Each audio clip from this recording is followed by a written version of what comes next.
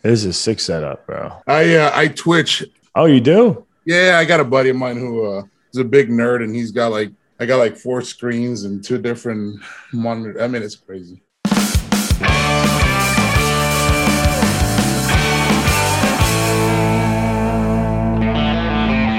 That's the voice of military veteran Omar Crispy Avila. And I'm Chris Weidman.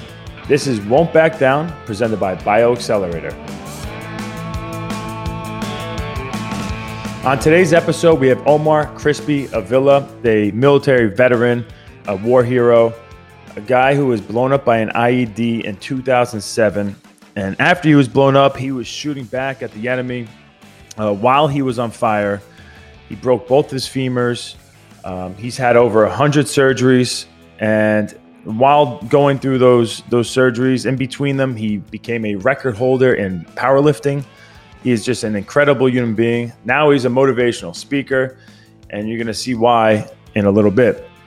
But before we begin, let me tell you about our presenting sponsor, BioAccelerator. BioAccelerator is the world leader in stem cell therapy and regenerative medical research. Through the use of their powerful golden stem cells, they help patients heal from joint and orthopedic injuries, autoimmune disorders, spine and disc damage, and neurological trauma. I'm going to be heading out there in the next couple of months to inject my shin and my neck and some different injuries I've had over the years and take that to a different level. And our buddy Crispy, who I just spoke to, he's heading out there in a couple of weeks as well. So they're doing great things out at BioAccelerator in Colombia, so make sure to check them out. All right, here's my conversation with Crispy Avila. Yeah, so Omar, I really appreciate you coming on the second episode of my Won't Back Down podcast. So we kind of have a mutual friend with Michael from BioAccelerator. He had mentioned your name to me, and I just, I Googled your name, and right away these videos came up, and I was driving and I'm watching it, and I'm like, your story is literally the most inspirational story I've ever heard.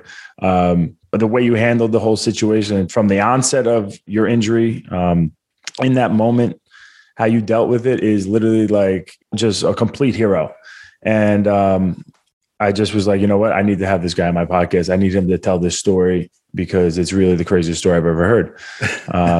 But before I have you just tell that story, because we will get to it, I want to just kind of get to know you and like where you're from and how you eventually got into the military.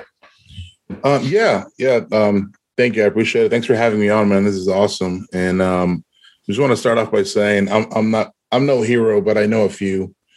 Man, the military, it was, my father served. He was a tanker during the Gulf War. Unfortunately, he didn't get to go.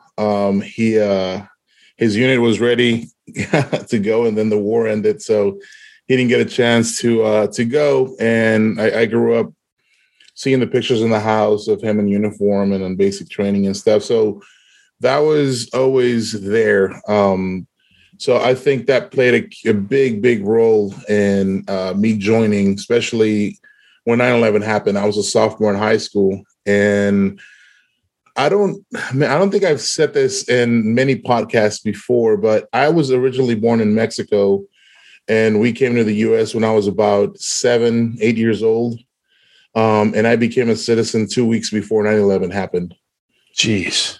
So it was definitely a motivation, because I just became a citizen, and I have two younger siblings, and me being the oldest, I knew that I had to go fight. I had to do something, and I feel like that was my calling. A lot of people say that as service members sign a blank check to this country. I feel like it was the opposite way. I feel like this country had given me the opportunity to become anything that I wanted to become, and I wasn't going to let those freedoms go away. So I decided to go fight for my siblings, so they can grow up and, become whatever they wanted to become. That's how I became about joining the service. Where did the love of this country come from? At what point? Was it just when you became a citizen, or was it throughout your whole life?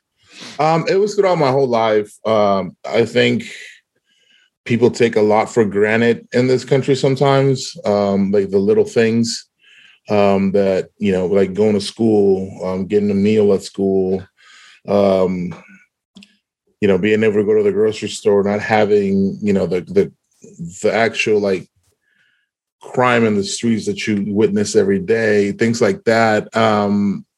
So I grew up loving it. I fell in love with playing football, basketball. Like those were the things that I really enjoyed. And so I grew up really, really loving it. And I think the pride came as soon as I got that piece of paper. Because I've always felt like, when we came to this country, I feel like I was an American. But when I got that paper in my hands and I knew that it was a 100% thing, I was a U.S. citizen, it was just one of the proudest days of my life. That's amazing, man. True American dream. Yeah. So 9/11 happens. I mean, everybody was just angry and all torn up. And I think we're right around the same age. I'm 37, just turned 37, 35, around the same age. So, it really amped up everybody. Everybody wanted to go to war, no matter who you are. But it ended up like a lot of people just ended up not doing it. People got focused on their own lives and they were just, Yeah, I was a sophomore in high school. Now I would have gone. But it was always in the back of my head, right? It was one of those things that I made a promise that I was going to go and I wanted to go. And just like you said, you start focusing back on life, things start going back to the regular. And, you I don't want to say you tend to forget, but that there's people already out there fighting. And Absolutely. It was out of my hands. I was 16 years old. I couldn't go. And this is not like World War II where you had 13, 14-year-olds signing up and going to war, lying about their ages. We were in a time where, information is relatively available to us. So, there's no way about lying and joining the service. So it was always there in the back of my head. I went about my life, played football, had a couple of collegiate football offers to go play. But I literally sat down one night before graduating and I made a promise to myself. I said, I'm going to go do this. I'm going to go and serve my country. And then, I don't know, potentially go back and play football or go back to school or it wasn't a priority at the time. I just wanted to join and go fight. And I chose to be an infantryman. There's a lot of jobs out there. I did my research. I saw that there was, endless jobs, and every single one of those jobs supported the infantry, the special operations, Ranger Battalion, special forces, all that. So I was like, okay, this is what I want to do. I want to make sure that when I join, I'm going to go out the wire and fight these guys head on, not, do another job that may or may not do that. So, yeah, you're a freaking beast. I was in New York when 9/11 happened, and I was in, I think, 11th grade. And it was just insane. We could see the smoke from our school. And I just remember the chaos and the confusion at first. Like our teachers, there was an announcement, and then the teachers was, kind of like trying to explain to us what was going on. And then I remember going to our next class and everyone's like, oh, I bet it was Russia. I bet it was, Iran. Or like everyone's trying to take a guess, like, who did this? Nobody had an idea. And then all of a sudden I started hitting people like, wait, my mom works in the city. Oh, wait, my dad is in the city, or my uncle. Like, it started hitting people like, wait a second, this is like real. Because when they first hit, you didn't think they were actually going to go down. And it's just amazing the impact it had on so many people. Yeah. And I remember like feeling the same way. Like I wanted to go and serve our country and do what you ended up doing. But me, like with college wrestling and that goal on my mind and just kind of getting back to normal day life, it's just something that I didn't do. But it was always in the back of my mind. And that's why I really look up to anybody who joins the military in any capacity. Because it's such a sacrifice and it's something that I always wanted to do and I didn't. And I'm not saying I regret it because I feel like, God had a different plan for me, but sure, it's just something that I really, feel inside. So 9/11 happens, you're inspired, you're going to join the infantry. A couple of years go by, obviously, until you're allowed to go. Yep. And then, like, what happens next? Like, where do you start off at, and how do you get to eventually Iraq? Yeah, so ended up going to Fort Benning, Georgia, which is home of the infantry. Did training there.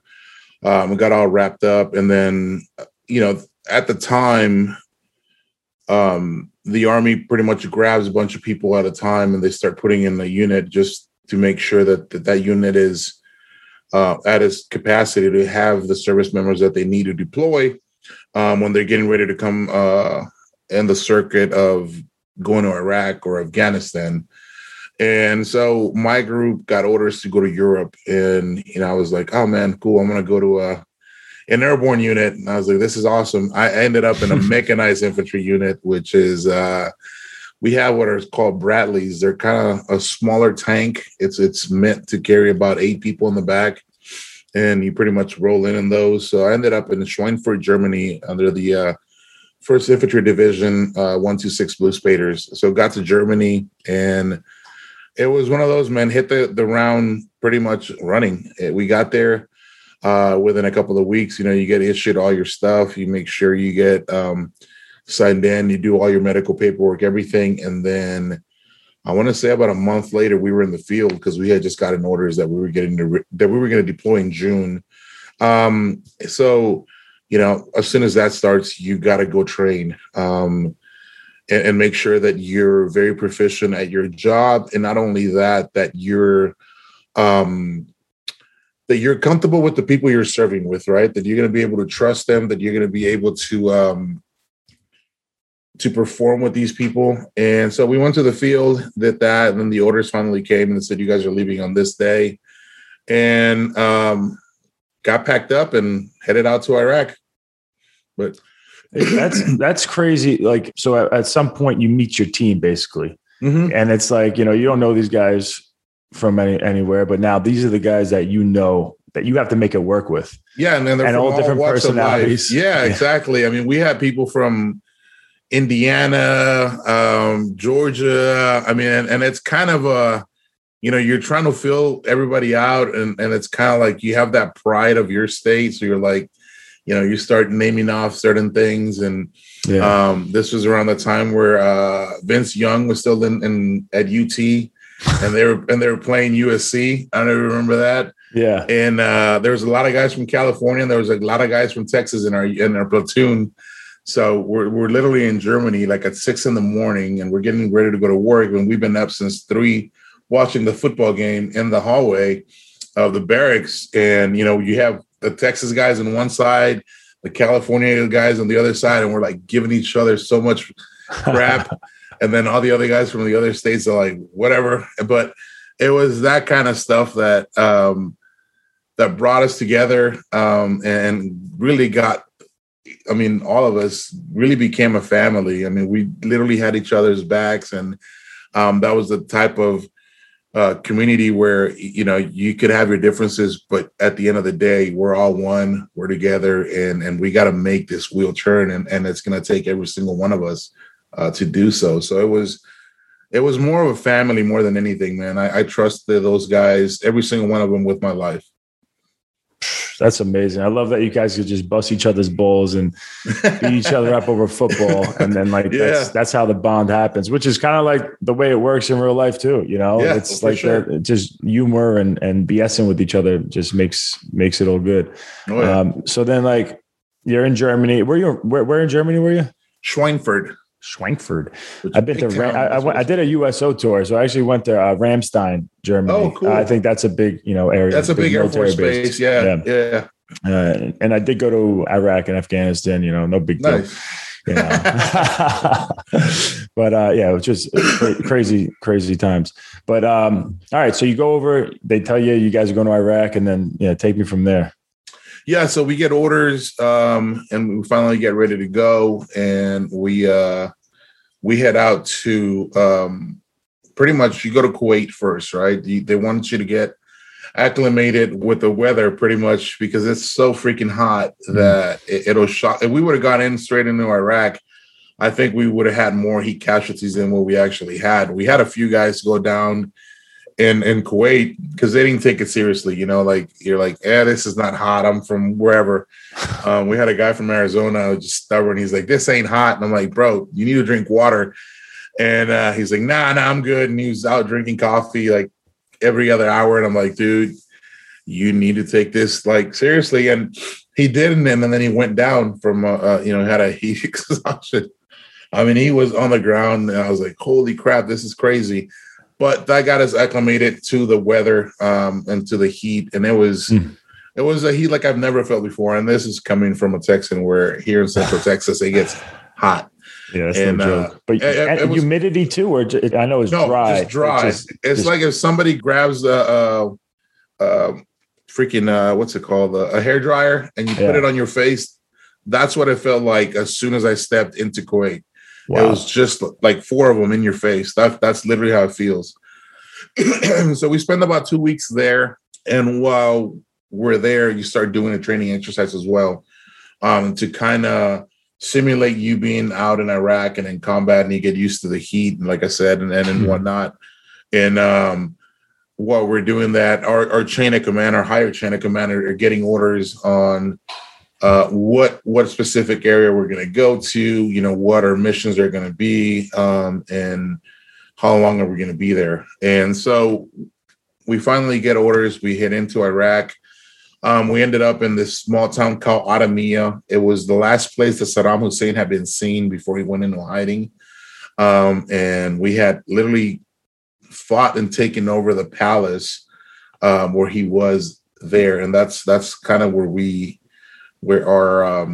our deployment started. We moved in. Were you one of the people that actually took it over, or the military took it over and then you guys came in? Yeah, the military took it over. A unit before us took it over. They actually fought and were the guys that killed both of Saddam Hussein's kids in a firefight.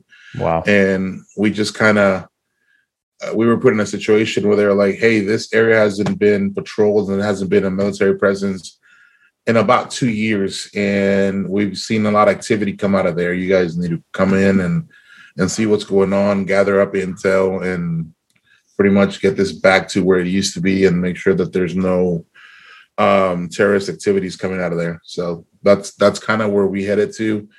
And it was, a lot of the guys called it the Alamo, man, because it was literally our COP, which is more of a lot of guys have a FOB, which is a forward operating base. We were in a COP, which is a smaller scale.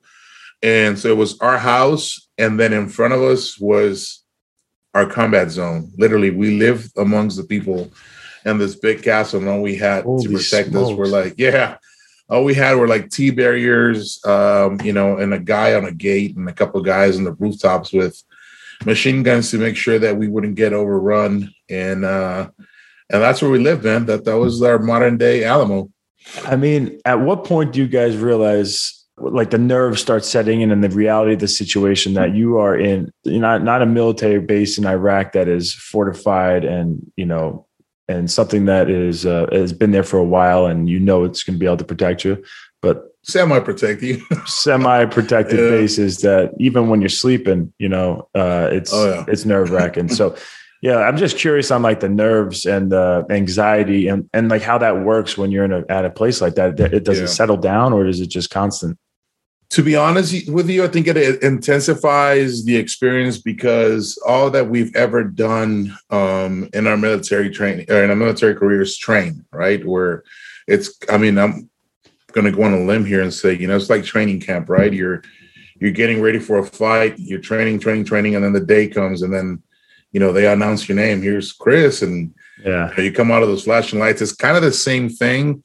It's you've been training, and you want to put your skills to the test, and you want to see how everything's going to turn out. If you're really ready for this, if you took everything serious and apply everything to any situation that's thrown at you. And that's pretty much what it was. We were ready to, go out and patrol and find these guys and fight them and see how well trained we really are and how ready we were for it. So it was more of an excitement than nervousness. I think everybody at some point pretty much came to a realization is either I'm going to die or I'm going to go home. And that's it. There's no in between.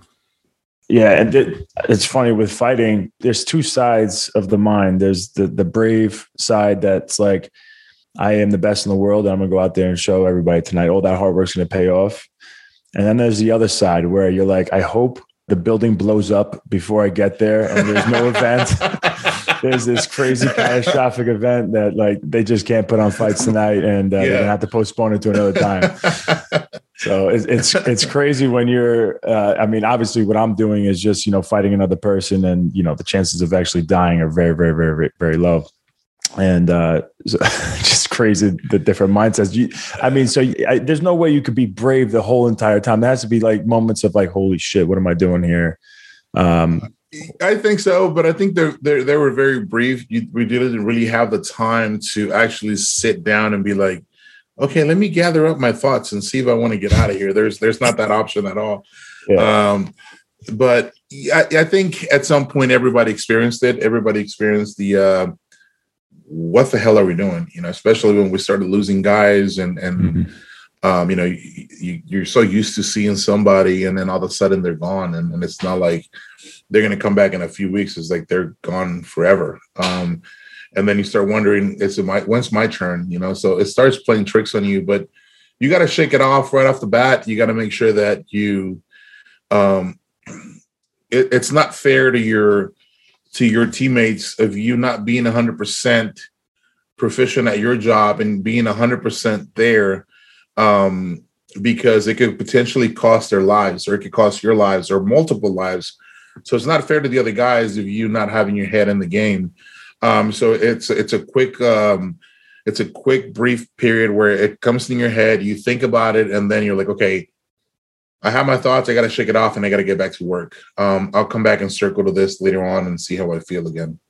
Yeah, I guess that makes sense. And that's, I guess, a big difference between fighting and being in the military is that you're in a team sport. I mean, obviously what could happen to you is obviously the worst, but you don't want to let down your teammates, your family, so that makes sense.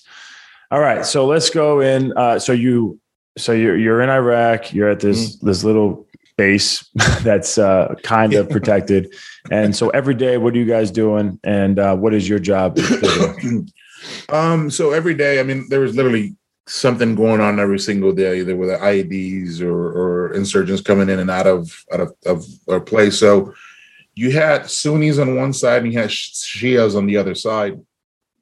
And I don't know if you know this, but they don't like each other. It's like having Christians and Catholics killing each other. Yeah. And so the Shiites used to come into our area of operations, or AO, and would kidnap military-age men, grab them, execute them, and drop them and leave. And that was it. They were just killing each other because of different beliefs when it came to religion. It was one of the craziest things. So we were always on the lookout for that to make sure that wasn't going on. And we got, we'd be out of patrol and you see a lady coming out screaming and yelling and crying, saying her husband got kidnapped. And in some instances, we were able to find those people as they were taking off. We were able to track them down and find them and bring them back home. We mostly did raids to make sure that we found caches a lot of times where they were storing explosives that they were getting ready to send out throughout the country for make IEDs and stuff like that. We were going after HVTs, which are high value targets, at night. We do a lot of missions at night, come in, and while they're asleep, and we have the technology to see at night, we come in and hit them with the full power of everything that we had and catch them off guard, bring them back. And then, a helicopter comes in, they grab them, they take them, and they go interrogate them and get as much information as they can. So that's kind of the stuff that we did. We patrolled the area to make sure that our presence was known and they knew that we were there. So not to try anything and, try to establish a good relationship with the people. There was certain areas that didn't have electricity, or they didn't have running water or bathrooms and stuff like that. So we would put out big generators to power the community. We would, fix some of the issues that they had with water. Sometimes we would do like a medical thing where, the locals can get seen by our doctors to make sure that they were okay, or if they needed anything. So it was a little bit of everything, man. We just wanted to show our presence there and find the bad guys essentially. What was the Iraqi citizens, like the innocent people's reaction to you guys being there? Were they happy you guys were there, or were they like, get the hell out of here? It was a hit and miss. A bunch of people were happy that we were there, especially when we were able to help them, find one of the loved ones or get them back.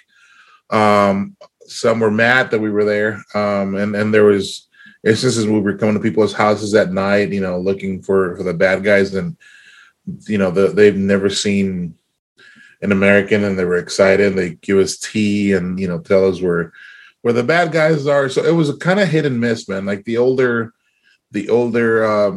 gentlemen in the area, like the elders, didn't really like us being there, but the younger generation did. So it was a hit and miss. Gotcha. All right. So I guess we should, let's get to your crazy day that obviously changed your life forever. Unless there's anything else that led up to it that you feel like is important to hit.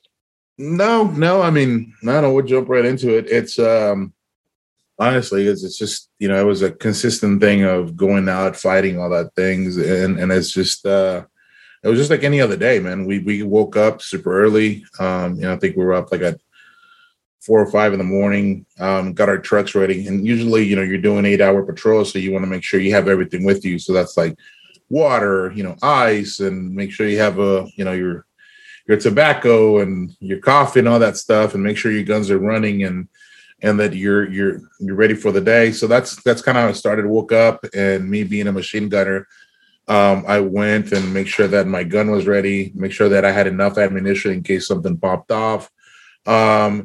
So going through all these things, and we get ready to roll out, and we get debriefed like, hey guys, there's been activity of insurgents in this area, more on this than the other, and just keep your eyes open. And for the most part, man, a lot of these guys didn't like fighting in the morning, to be honest with you. They're kind of, these guys kind of get rolling around noon, and it's about 7:15, 7:30 in the morning. And we're in a 5-vehicle convoy. I'm the 3rd vehicle in the pack. And as soon as we roll out, everybody's still kind of trying to wake up, trying to get their head in the game. And an IED goes off, and it actually hit the last vehicle. But it was a small IED. And all it did was blew the spare tire on the vehicle. So, we all jump off. And before we jump off, I'm sitting there, and I remember Staff Sergeant Campos, which is my squad leader, hits me on the leg, and he goes, "There's your alarm."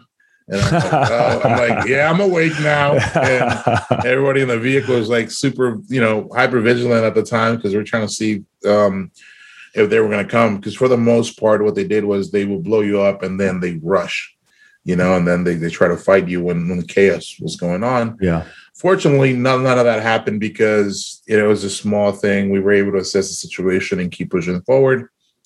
So we continue to do so. And as we're doing that, we're traveling northbound, and out of nowhere, man, we start getting shot at from the left-hand side, because we were going on an intersection, and there was just rows of streets that you can turn to the left.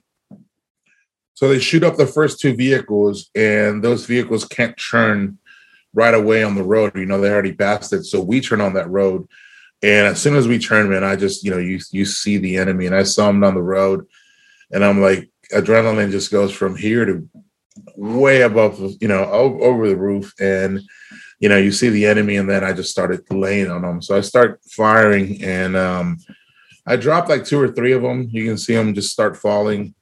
And so you're on I'm sorry to interrupt. I'm on the turret. Yeah. You're on the turret up top. Yeah. How much of you is actually out in the open to where they pretty much what you're seeing now, like about here, because you sit in a turret, so your whole torso, your upper torso it's exposed. But we did have like a bulletproof, like we pretty much engineered it, and I say we, but our mechanics that we had made brackets around us. So some of the Humvees that were blown up or were done, we were taking the windows out of it and putting it around us. So we had, a little bit of protection, but your front's exposed. I mean, why wouldn't that just be on there? Why isn't that part of the original design? Because it's kind of like anything, right? You adapt and you overcome. It's just kind of like, how to explain it? For the longest time, right? And fighting arm bars were the big thing because people didn't know how to protect it. Yeah. And then people were like, oh, I can get out of this way. So that was kind of what we did in service. It was like we showed up on the mats and you're like, oh yeah, that I can block that with this. And here's how I'm going to do it. So once we established that, we put it out to everybody else and people were seeing that and they're like, oh, okay, that's how I do that. So then it kind of got implemented into it. Also, what we did, we had one of our guys who was awarded the Medal of Honor jump on a grenade that was dropped from a rooftop into their vehicle, and he ended up dying because of it. But because of that, we started using HESCO baskets on our vehicle. So we put a HESCO basket over the gunner, and then we put this mesh stuff that we had, and we were dropping center blocks. We were dropping the heaviest things that you can drop on, and when they were hitting, they were bouncing off. So we adapted to that. Yeah, so it was kind of adapting to things as we were going. So that's why they weren't originally part of everything in the beginning. You know, it's kind of you learn as you're going. Yeah, well, like this is kind of like a war like we've never fought before. No, right? Yeah. So I guess that makes sense where you had to learn so much right on the job and then pass it down to everybody else. Yeah. Holy smoke! So yeah, so all right, I'll let you back keep going. To the story. Yeah, so I start engaging these guys, and you know, you got my headset on. You can hear it over the radio. The guys are like, "We're back in formation, back in formation." So the first two vehicles became fourth and fifth, and then my vehicle became the first. Right. So we're doing that, and as we do that, you know, we engage those guys, they drop a few, and then all of a sudden they shift. I mean, it was a coordinated attack. They knew what they were doing. So as soon as that happened, you know, we're back on the road and we start going, and I see more in front of us. I'm like, there they are. So we start chasing, and as soon as we start going, we've been there about 11 months.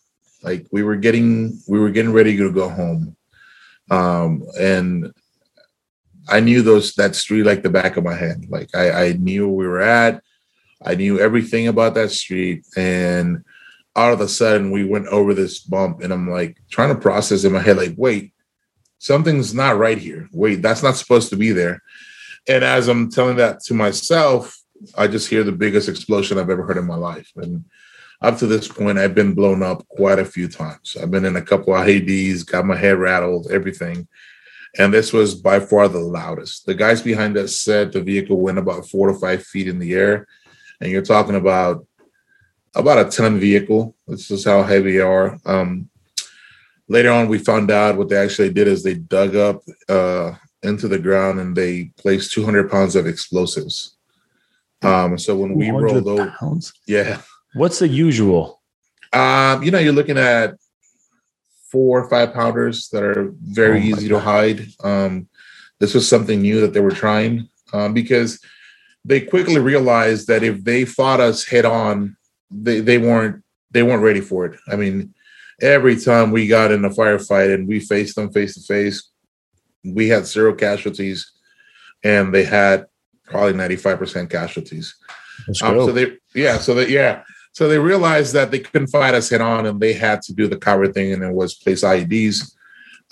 So they hit our vehicle, it goes up in the air, and we got lucky that everybody didn't die because they were supposed to hit it in the middle. As we rolled over it, they were going to detonate it in the middle, and that would have killed everybody in the vehicle. Well, it was a command detonation, meaning the guy had the trigger in his hand and was looking out a window. And he panicked a little bit, and he actually hit it late. And when he hit it late, it hit the back of the vehicle. That's kind of what launched it up.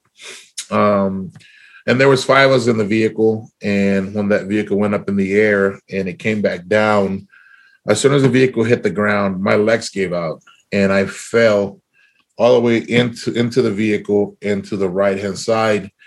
And when I did that, Specialist Nicholas Harkey from Indiana was there, and I fell on his lap, and I looked at him to make sure that he was okay. I was about to grab him and be like, hey, get out. And I looked into his eyes, man, and they were just white. He had been killed on impact. I don't even think he felt it. It was done quick.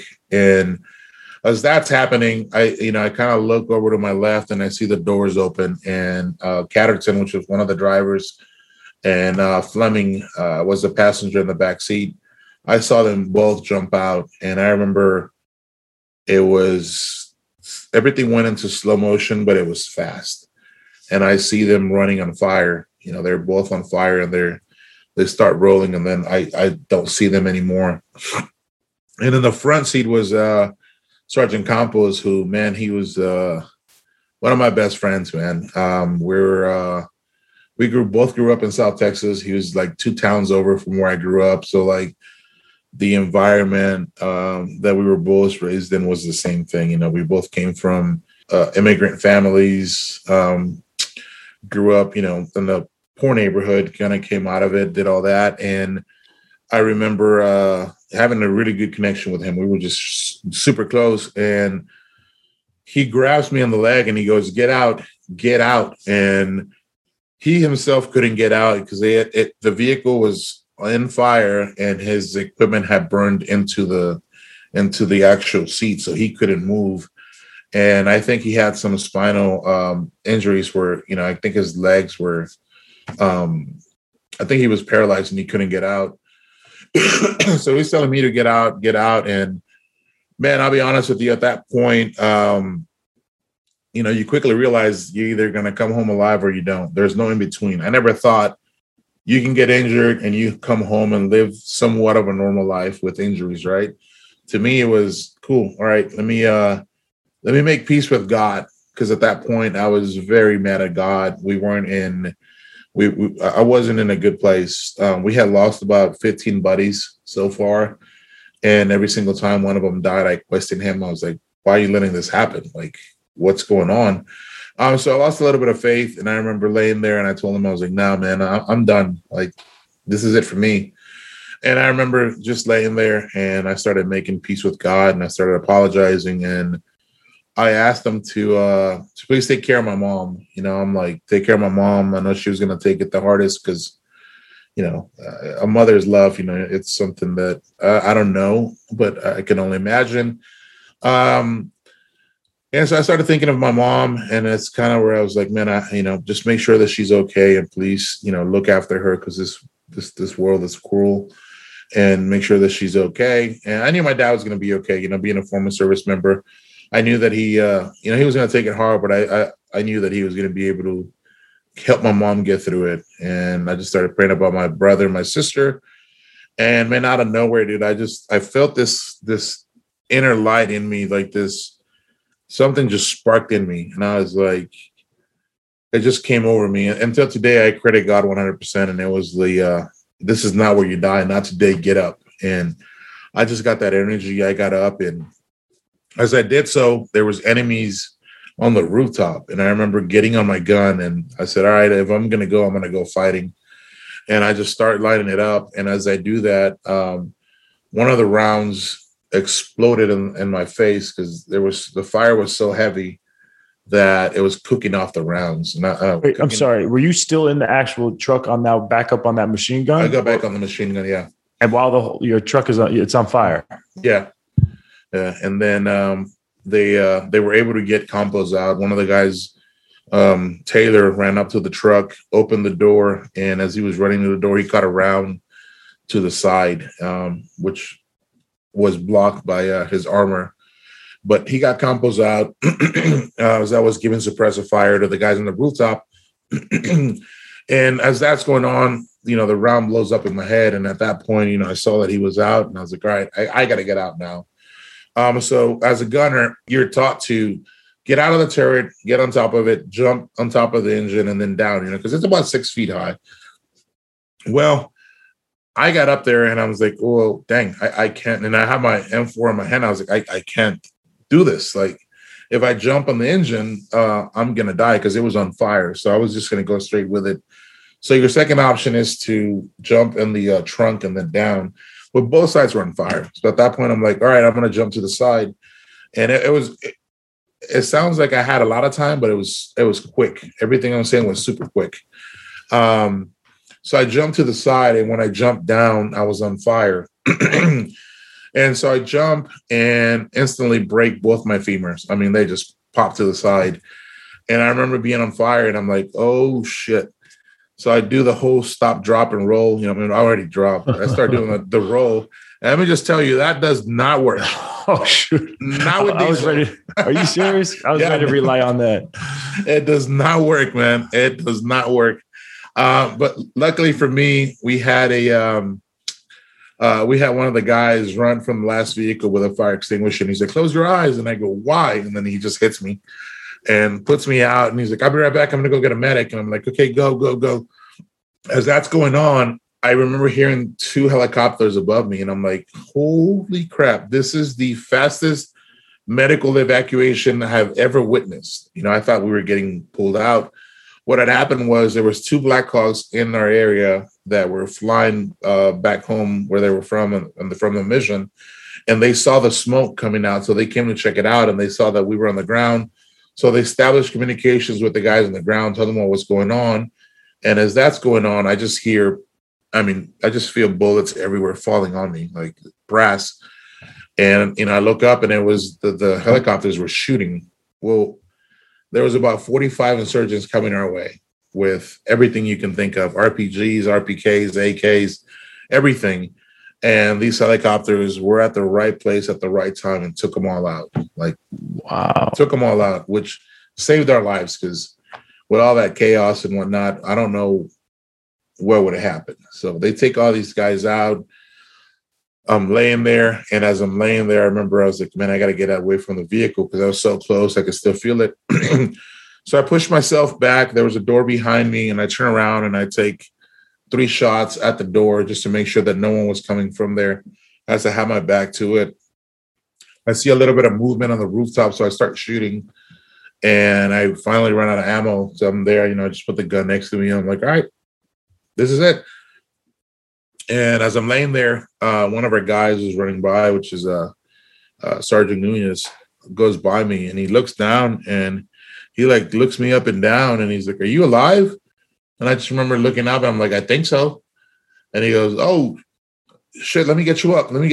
And I was like, "I think my legs are broken." So he takes a quick look at me, and he goes, No, you're fine. And I'm like, cool. So he stands me up, and I put all my weight on him. I mean, like, every single bit of weight on him, and we start walking towards the vehicle. I mean, walking, he was probably dragging me because my legs weren't all there. And as we're doing that, we get to the vehicle, and he's like, all right, I'm going to open the door. I'm going to have to let you go a little bit, just stand there. Let me open the door. And as he lets go of me and he opens the door, all that pressure came back on my legs, and my legs just rebroke. And I just remember seeing him, seeing the Humvee. I hit the ground. I'm looking up, and I'm seeing the sky. Like, I just collapsed again. And he comes over me, and he's like, oh my God, are you okay? Are you okay? And I was like, I told you my legs were broken. And he's blown away. Like, cause I up to this point, I can't feel any pain. My adrenaline's so high that is blocking out the pain. Like, I had no idea that they were that severe, that I had that much of I didn't know my femurs were both broken. And so he puts me in the vehicle, and he's like, all right, let me go get a medic. I'm like, okay. So I'm sitting there, and the driver was a brand new guy. Like I told you earlier, we had lost so many guys that he was a new guy that came in and never been out. This was his first time out on sector, and this is what's going on. And he was freaking out a little bit. I can't blame the guy. It's first day outside, and you see this. So I reached over, and I do just kind of like what everybody would have done. I smacked him in the face, and I said, shut up. I don't know if everybody would have done that. Bro, you just got burned up, blown up, and bullets are flying by. You broke both your legs, and I'm sure you're going to tell us even more injuries that you got. And then you have it in you to slap this dude that he must have been like, you just slapped me? You? We snapped him out of it, to be honest with you. He came back, and he's like, I'm like, give me a headset. So he gets me a headset. I'm listening to all the chaos going on the radio. And at that point, the medic jumps in, and he starts, working on me. He's treating me for my injuries and whatnot, and as best as he can in the vehicle, right? So I'm sitting there, and I literally looked at him, and I was like, "Man, I'm thirsty. Give me some water. Give me some water." He's like, "I can't give you any water. Like, you're pretty burned up." He's like, "I don't want to cost anything. Hold on." And I'm like, "No, dude, give me some fucking water right now." What, you're not supposed to give people water if they're burned? I'm not sure. I think he thought I was gonna pour it on my skin and make the blisters a lot worse than it would. I'm not sure. Okay. But I finally grabbed the bottle off of him. I take a sip, and I just was like, "Man, I love water," and it was just so refreshing. And then I did the biggest mistake I've ever could have done. I poured the water over my head, and all the chemicals from the IED, from the fire extinguisher, all the stuff on the ground, it all rolled into my eyes, and I went blind for a minute. Like, I couldn't see. And at this point, I hear it with the radio. It's like, "We gotta go, we gotta go, we gotta go, we gotta push forward." And I'm like, "Cool, we're getting out of here." I'll get seen by the medics in the fob. And I remember asking the driver, I was like, "Hey, where are we at in the convoy?" And he goes, "We're first vehicle." And I'm like, shit. Because you're still in combat at this point? Like, they're not all dead. Like, you're still trying to take you guys out. Yeah, pretty much. At this point, like, the helicopters had established a little bit of break where we were able to push out and get back to the fob. And then we have what's called a QRF, which is a quick reaction force. Those guys were activated and they came out to the area. So, like, it wasn't like we just left. There was a group in the area looking for these guys as we were pushing out. And so we were pushing out, and like I mentioned earlier, I've been there 11 months. So I knew the area like the back of my hand, man. Like, I really did. And so I told the driver, I was like, "You know where you're going?" He goes, "I have no idea." And I'm like, "Oh shit, here we go." So I'm like, "All right, step on it." I'm like, in about a quarter mile, you're gonna see a house in the corner. There's this house right in the corner. And he goes, I see it. I'm like, "Take that left." So he takes that left, and then I'm like, "On your right-hand side coming up, you're going to see a house." And for some reason, these people had a bell. I don't know why, but like a bell from a church in their front yard. And so I've always remembered that. I'm like, you take that right there, and you can see our house from there. So I'm like, "When you see the house with the bell on it, take that right." And he goes, I see it. I was like, "Take that right." So he takes it. And as he starts punching it, I'm like, I was like, "Pedal to the metal, man." I was like, "You're going to see the fob. Let me know when it's coming up." And he goes, I see it. So I get on the mic, and I'm like, "Hey, this is, Blue Charlie Golf. We're outside. Open the doors. They open the doors. We come rolling in like, hell out of Batman, like just freaking flying in. They close the gates. We hear the other guys outside fighting. And as we pull in, I remember one of the guys opened the door to my Humvee, and I knew that there was 4 of us that were injured, and we only had 3 medics. So as he opened it, I closed the door, and then he opens it again. He goes, "Come on, man." And I'm like, "No, get the guys behind me. They're worse than I am." I'm like, "Go get them. I'll be fine." And we were attached to a special forces unit right next door to us. So their medic came over, and he's like, I'm here. I can help you." So as they're doing that, my buddy Johnson comes to grab me, and I'm like, "Just be careful. I think my legs are broken." And then he's like, okay. As he grabs me by my arms, they were so burned up that like my skin came off as he grabbed me, like just peeled off. And he's looking at me like, "Dude, what the hell?" And I was just like, I was in shock. Like, I didn't know what to say or do. So they finally get me out of the vehicle into the aid station, and I'm laying there, and I see, Campos go in, and I'm trying to grab his hand and tell him like, "It's all good, bro. Like, we're good. We're inside." And then I see Catterton, and then I see Fleming roll in, and I was like, "Okay, we're all in here." And at that point, it was like I knew that they were okay, so I calmed down. I was like, "All right, we're good." And that's when I started experiencing pain. That's when every single bit of pain came. And it was probably, man, it's the most excruciating pain I've ever had in my life. It all came at once. I was like, and I'm there in the bed shaking, and the whole everything. I feel every single bit of my body in pain. And I remember our medic was like, dude, was like, I'm gonna take care of you. I'm gonna take care of you. And I'm like, all right, cool. And I remember saying the most selfish thing in the world. I was like, give me some, man, I forget the name of this medication. It's like a painkiller that's super Morphine. hard. Yeah, I was like, give Demerol, me some, yeah, give me some morphine. And he's like, I can't give it to you right now. Hold on, let us get you, under control. Make sure everything's okay because it's gonna, push your heart rate up. And I'm like, no, give it to me now. So he gives it to me, and I don't remember telling him this because he reminded me of this in the hospital. But he said that I grabbed him and I said, and if I die, it's up to you. It's your fault. So I was like, dang it, man. I was like, I'm sorry. And he's like, nah, don't worry about it. He's like, I'm just glad you lived. And, I didn't have that in my head. I was like, oh, man, I'm so sorry. So they do that. And then the evacuation helicopters came in to grab us to take us to the green zone. The green zone was this huge installation that we had in Iraq where we had hospitals. It was like a big city within Iraq. So we get flown there, and as soon as we land, like the medics and the doctors were all ready for us. So we land, and I remember looking at the guys and telling them, all right, boys, I'll see y'all at home. We're going home. I love you.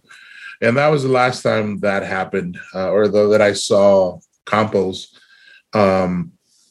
We got injured May 14, 2007.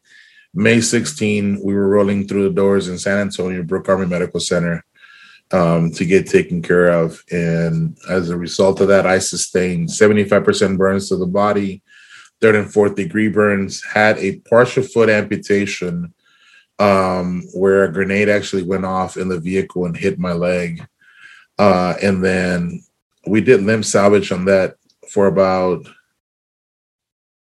I want to say like 9 years. And then I ended up amputating below the knee. And those were my injuries. And unfortunately, Campos ended up dying 2 weeks after the IED.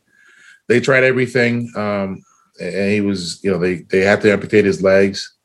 They amputated his arms, but his burns were so severe in his stomach and everywhere else that infection finally got him. And he ended up dying June 1st. So then after that, and then Fleming as well. Fleming severely burned. I think he was about 78% burns, 3rd and 4th degree as well. And Catterton suffered about 30% burns on his body. And, then all three of us started our journey in San Antonio to recovery. Wow. Just thank you for your service.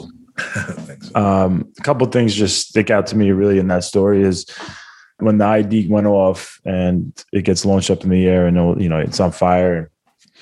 Your first thoughts weren't really even about yourself. You were focused on all your teammates,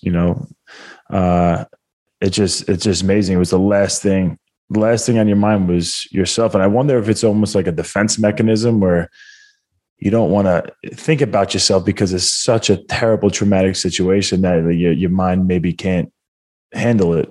Or I don't know what the reasons are, but that's unbelievable. And for you to decide while you have 3rd and 4th degree burns, yeah, and your legs are both broken and all sorts of issues going on, you freaking get back up on the gun and start shooting back at these dudes like you mother effers. Like the fact that you did that is the most gangster move of all time that I've ever heard. I don't think I've seen it in a movie, anything that even parallels that. That is unbelievable. That story, the visualization of it all, it just boggles my mind. And then you get out eventually, and then you have your M4 and you're shooting rounds off. I'm like, what the? How the hell did you still have that fight in you when your life is on the line? You could be gone at any given moment at this point. That's exactly it. You got to give them hell till they come and get you. I mean, and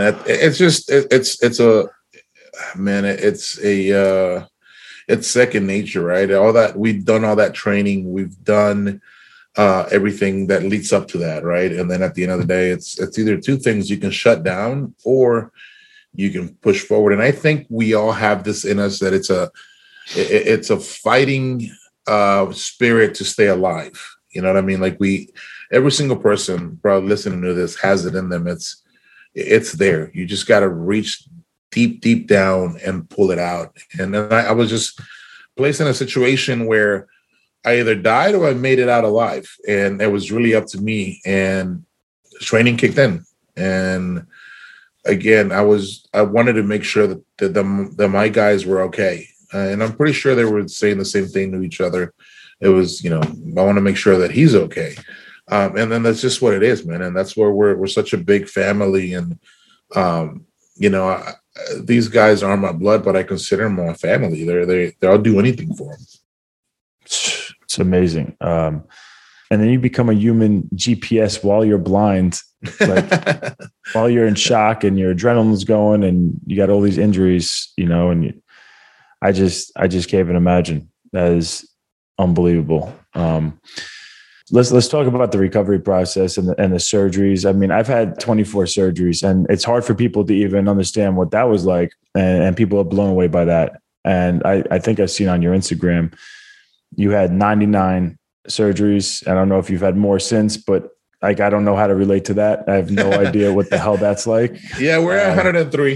103. Yeah, holy smokes. Congratulations, bro. You're crushing everybody at this point. No, surprisingly, I got friends that have had way more than I had. So. Really? Oh, yeah. That's something I think about too. It's like, how do you find inspiration? Like I talk to you and I find inspiration. Like my leg is, I still have plenty of issues. I got a long road ahead. I have goals I want to accomplish. And I have these obstacles. And then I look at you and I'm like, bro, I'm going to run through a freaking wall. There's nothing stopping me, So is there people that you look to as your inspiration that probably have it worse than you? Or without a doubt, I think there's always someone that has it worse than we do. And that was the case when I was at the hospital, right? I mean, I saw guys that were triple amputees. There were, quadruple amputees, guys that were burned a lot worse than I was. And one of them being my buddy, Michael Schlitz. He was burned 98% of his body. You couldn't recognize this guy. His face was burned. Arms were both gone, and the only thing that didn't get burned was the bottom of his feet. And you look at a guy like that and he walks into this big room that we had where we all did our therapy in the burn unit. And he walks in, saying the dumbest jokes and laughing and being like just the spirit of the room. And you're like, how can I sit here and be selfish and feel bad about myself and not keep pushing forward for those guys that didn't make it out, right? You want to live your life to honor them. And so I grabbed a lot of motivation out of that. And I was like, no, I'm not going to let this conquer me. These injuries aren't going to conquer me. I'm going to conquer them. And that was essentially what it was. And I was lucky and blessed enough that my family dropped everything when I got injured and they moved to San Antonio to take care of me. So it was a big support system. I had it right off the get-go. They were like, you're not going to give up. You're not quitting. We're going to get through this. Let's push forward, man. And being, Mexican, there's like that sense of pride in us. We're like, I got this. And that I felt every bit of it from my mom and dad and my siblings. And, and just everybody around us, man, was amazing. So you feed off of that. You get the positivity. And I think everybody wants the comeback story, right? You want to be able to look back one day and be like, yeah, that was me. And here I am today. And I'm standing here to tell you that anything's possible. As cliche as that might sound, it's really, if you put your mind to it, you can literally accomplish anything. And I mean, anything. It really is crazy because it's like my life, any setback I've had, any crazy times that were tough. It's like, do you sit there and feel bad for yourself? There really isn't any time for that because you look at someone who has it worse. It's like, who the hell are you to feel bad for yourself? Yeah. Just get up and do the best you possibly can.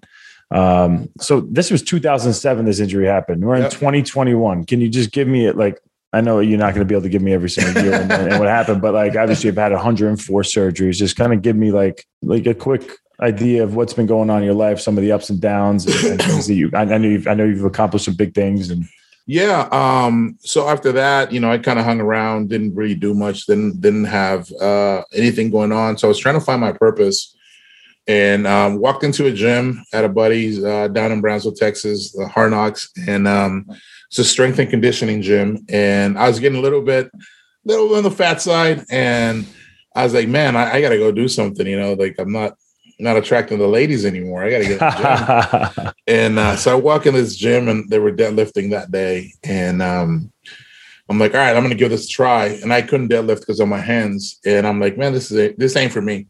And he's like, no, hold on. Let me get some straps. I'm like, okay. So he grabbed some straps, and it changed it, man. I was like, oh, man, I can do this now. So I started with one plate right that day. And before I left, I had deadlifted 405. And he's like, I was like, I can go heavier. And he goes, no, what? I'm like, it felt light. And he's like, I have guys that I've been training for about 2 years and can deadlift that. Like, what? I'm like, I don't know. Came in the following week and deadlifted 500.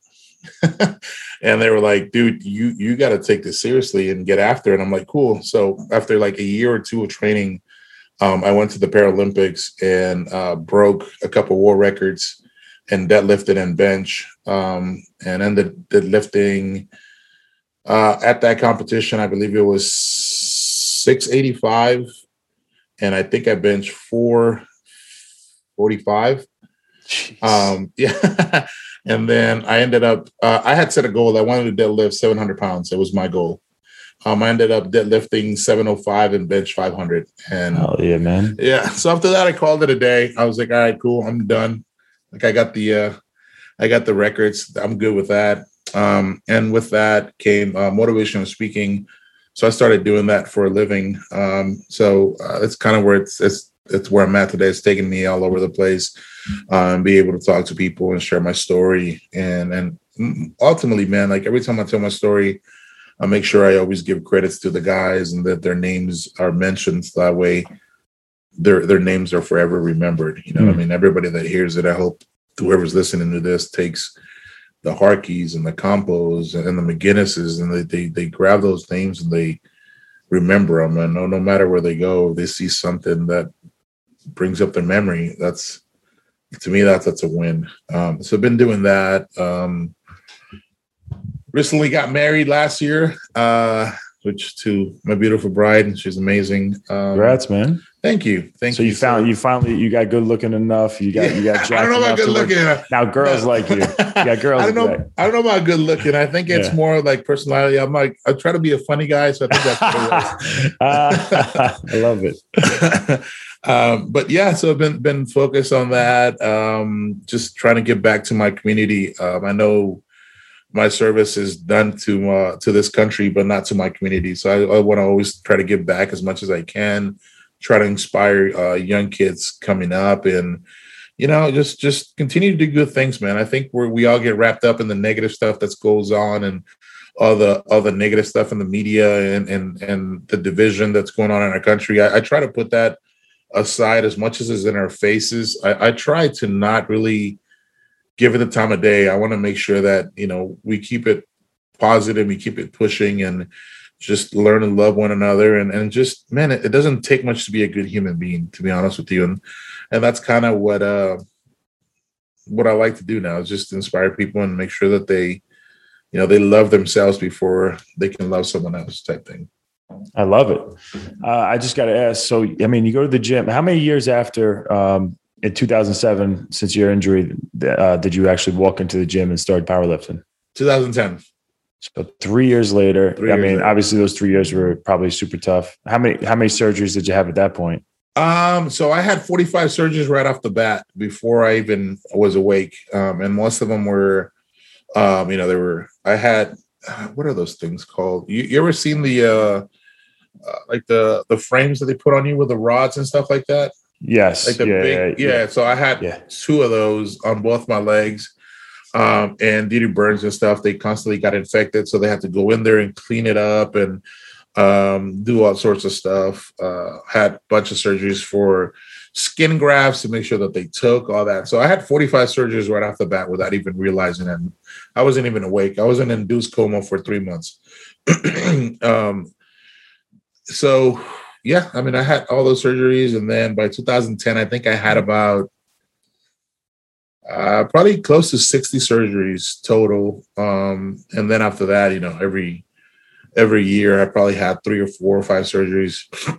And what is it? Just like I don't know where you start having pain in your finger or your leg, or yeah. So we did a lot of corrections to the fingers. We did a lot of surgeries for like my hand to try to get them more capable to where they're at today.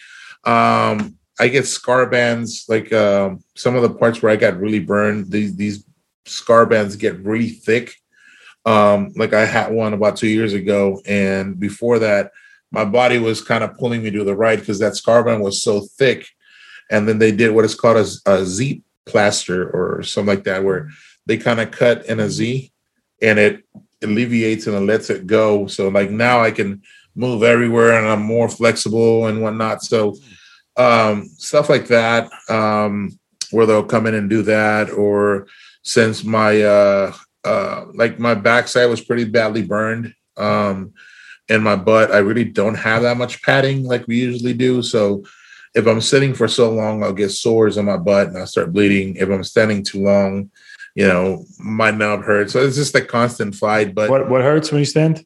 The nub, like, or my legs or whatever. But I'm talking about like a couple hours, 4 or 5 hours standing up, then it takes a toll. So it's things like that where it's more cosmetic surgeries than anything that we'll come in and do. Like my nose got burned off, and they did like a skin graft. They do things like that. Like my ears are, they're not like y'all's fighting ears, but they're missing a little bit of. You can tell you're a fighter. I can tell you're a fighter with those ears. You're not messing with. No one's messing with you. Check out those ears. Yeah, so it was just cosmetic work to get me where I'm at today. A lot of these surgeries, honestly, they're life-saving, man. There's little things that I took for granted before that I don't now. You know what I mean? Like waking up and tying my shoelaces. Like I remember the first time I tied my shoelaces, it was a year after I'd been wounded, and I did it on my own. And I literally sat back and I started crying. I was like, yeah, here we go. Like the road to freedom. Like I'm going to be on my own here soon. And, it took about 3 years to me finally getting there. And then, me finally like telling my mom, like, hey, it's okay. Like you can go back home. Like I got this. And, lived on my own. And there was always obstacles, right? You got to just overcome them. Like I couldn't open a jar, or I couldn't open this, or I couldn't do things. And then like, I'm like, yes, I can. And just quickly overcame those obstacles, man. I adapted and overcame. It was one of the things that I needed to be on my own so that I knew that I could take care of my own, and then from there on, man, it was pretty much left everything else in the dust and became that story that I look back at now and be like, look, this is where I was at, and this is my comeback story, and here's where I'm at today. Can we just talk? I don't know. Are you good on time? Are you good on time? Okay, I appreciate it. I could talk to you forever. We have to do a second podcast. But what ended up happening with the leg? Because I know it wasn't fully amputated, and obviously my leg has issues, and they were talking about there's chances of amputation if the bone doesn't take properly and all that. Just curious on like what that process was like for you. Yeah. So with mine, it was a little different, right? So when I got amputated, they found traces of the explosives, all the chemicals and everything in it. And one of my toes had actually developed cancer from all that stuff. So they came in and nipped it. And at that point, I only had 4 toes. But my toes were so severely burned that every time I try to walk on them, it was like walking on my bone. And it was excruciating pain. So what we ended up doing is we did a partial amputation. It's kind of like a diabetes amputation where they just do half of it. Mm-hmm. So we cut that off, and I was fine with it. Like I was okay. I deadlifted, I powerlifted in it, like did everything, played sports, everything. Till one day, man, I was already living here in the central area, and I was in Austin, and a buddy of mine has started this movement of we're doing 22 miles with 22 pounds in your rucksack for the 22 veterans that are killing themselves every day. So it was kind of to bring awareness. And I was like, I'm 100% in, man. I want to do this. I was like, let's go. And it's just service members from all over the area. And so, it's wait, 22 miles for how long? What? 22 miles with 22 pounds on a rucksack. Oh, geez. Yeah. So at this point, how much of a leg do you have? You didn't have like a half a foot or something? Half a foot. Yeah. Oh So God. I do that march, and the bottom of my leg split open where the scar was at, and it wasn't healing. And my girlfriend at the time was like, you need to go to the doctor and get that checked out. And I'm like, no, you don't understand. Like with my burns, any wound takes forever to heal. Like I know my body. And she's like, yeah, I don't think you really do. And I'm like, I got this. And eventually like 6 weeks went by and I'm like, yeah, I'm going to go get it checked out. So I go and the doctor's like, yeah, we're going to have to do surgery on it just to close it back up. How about you come back on Wednesday? And this is on a Monday. And I'm like, let's do it. So go back in. They go in there and they start cleaning. And then the surgery ends up taking longer than what it's supposed to take. Well, the doctor got a wild hair up his ass and he's like, I'm going to take a culture out of his leg and see what's going on. And they found traces of cancer. And it wasn't a cancer spreading, it was a local cancer. So he was able to wrap me up and said, all right, we're going to have you come back next week so that we can clean it all out, do cultures when you're, asleep, and make sure that we get it all. So they go in there, they take it all, man. Like they did an amazing job. Well, I had a hole in the bottom of my foot at this point. I mean, it was like really deep.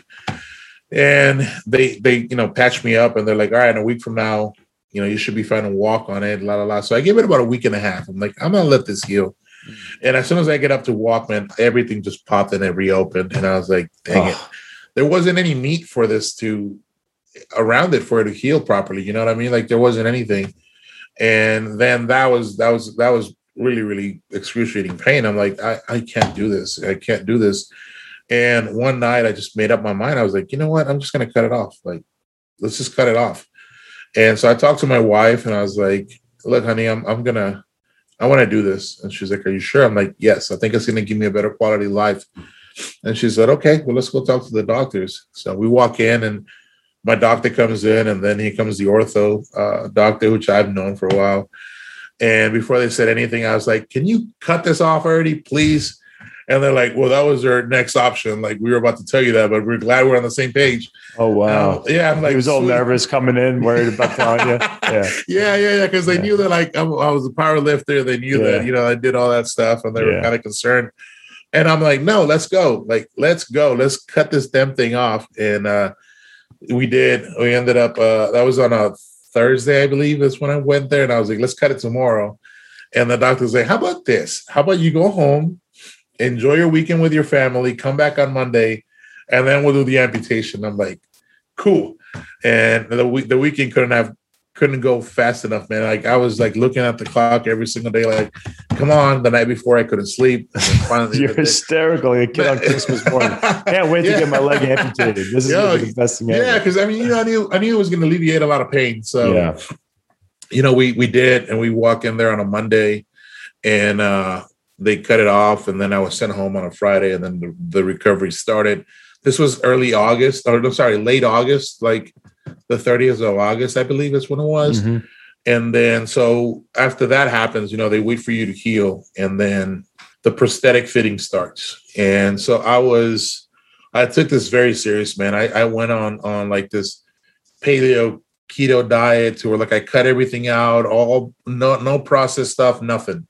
Like, and I'm a big hunter, so we had a lot of game meat in the house and stuff like that. So like I ate very, very clean, and it was crazy. It helped my recovery.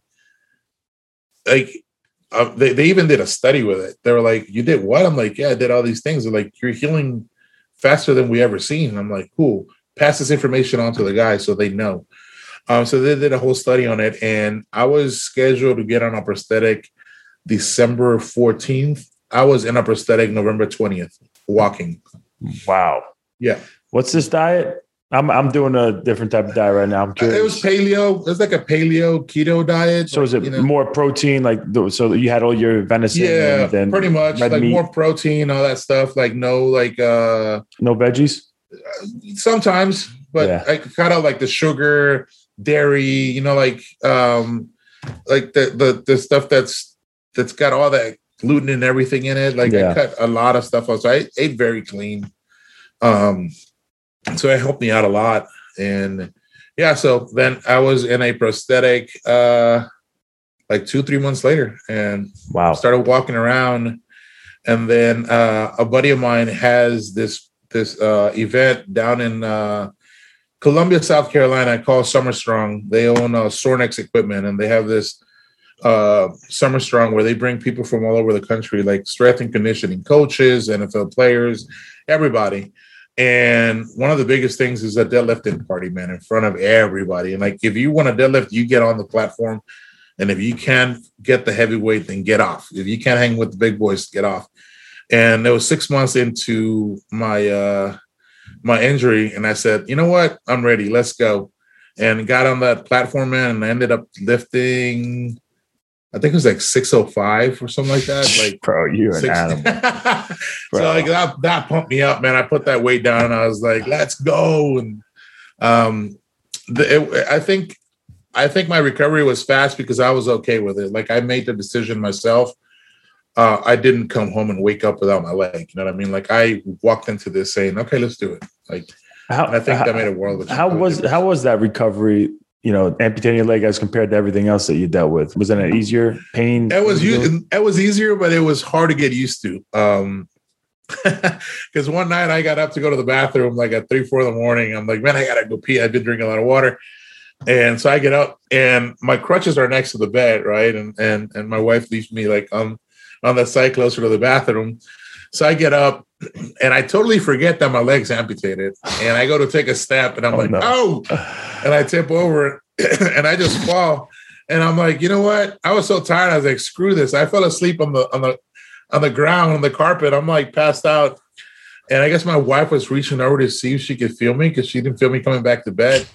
So she pops up, and it's like 6 a.m, and she's like, what are you doing on the ground? I was like, what? She's like, what are you sleeping on the ground for? I was like, oh, I forgot I'm missing a leg, and I fell, and now I'm sleeping down here. And she's like, get up in bed. And I'm like, all right. So it was easy, but there was the bumps like that. I had to learn how to drive with my left leg, you know, which is kind of awkward. Until I got my prosthetic, and now I drive with my prosthetic, and you know, that's I gas and brake. I'm fine with it now.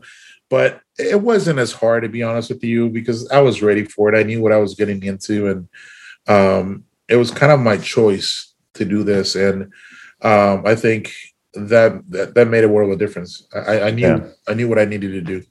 And it was like, you know, it was like a planned thing. The doctor knew what he was doing. They've probably done that a million times, you know, and I'm sure it's a little bit more. And the pain was gone. The pain was gone, which was the biggest thing for me. It was, I'm no longer in pain with this partial foot. Like, the pain's gone. Yeah. Do I have a little bit of pain on my nub? Yeah, but it wasn't nearly a fraction of what I was experiencing before. Like, yeah, I hardly ever break down or anything. And then that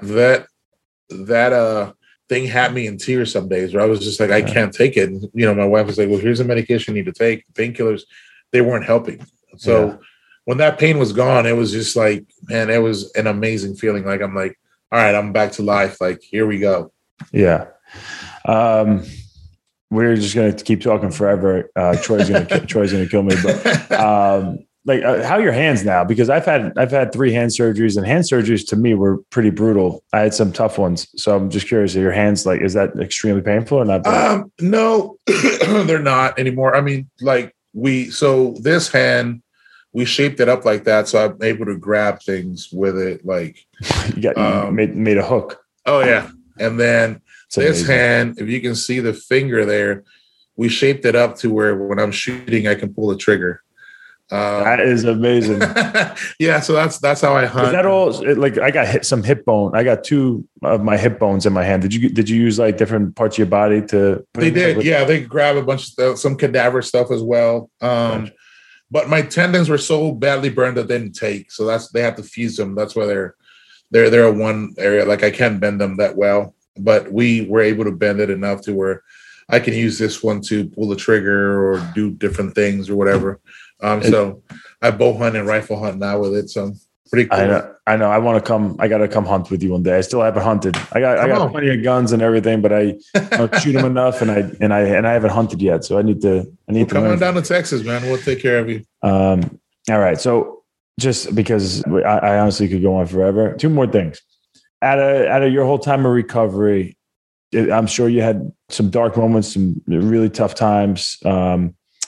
Can you just go through maybe a moment or two like that, and then how you were able to get through it, just to kind of help inspire people who are going through tough times? Yeah, man.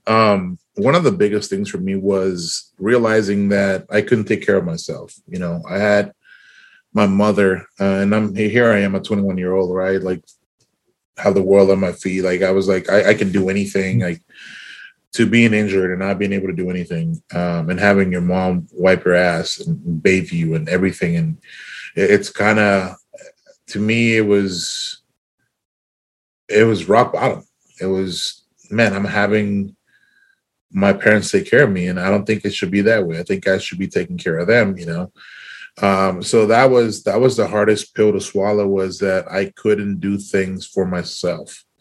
And at night, you know, when you're laying there and everything's turned off and it's just you and your thoughts, I felt like I was a burden to them. I felt like I was inconveniencing them. Like, I felt like I was taking years out of their lives because they're here taking care of me, because of a decision that I made, you know? And so that was probably the hardest things to do. And not only that, you know, you start dealing with survivor's guilt, and you start thinking of like Campos, like, which, you know, to me, it was a big thing because, you know, he was married, he had a kid. I didn't have any of those things. I was a 21-year-old, like, you know, so survivor's guilt was probably the biggest one, because I was like, I would do anything to trade places with him so that he can enjoy his family. And man, it's just family reinforcement. My niece, Haley, she's my little angel, man. She was in her mother's stomach when I got injured, and she was born 3 months after my injury. And her mom used to come into the room all the time and put her hand on her stomach and be like, you need to survive. You need to survive so you can meet your niece. Your niece wants to meet you. And they said that I used to move a lot, like when she was saying that, and I was out.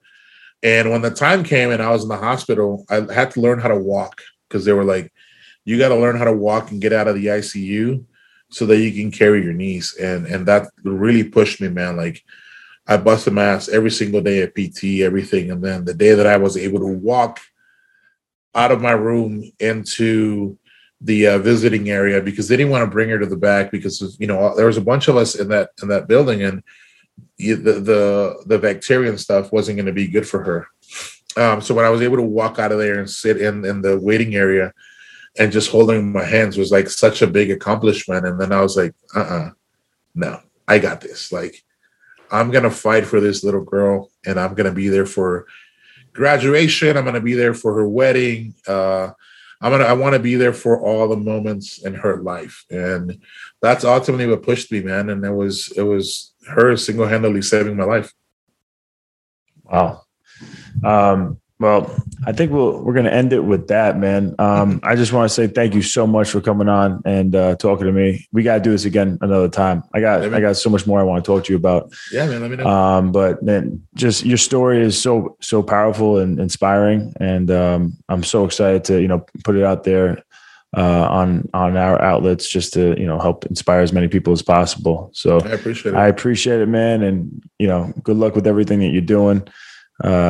Kill as many deer as you possibly can. Get those guns. We do the limit. Oh, there's a limit within the limit. Yeah, within the limit. Yeah, and you got to eat it all. We're gonna get together one of these days for sure. Let's do it. All right, man. Well, I really appreciate you for coming on, buddy. I appreciate it, man. Thanks for having me. Man, that is the most insane story I've ever heard.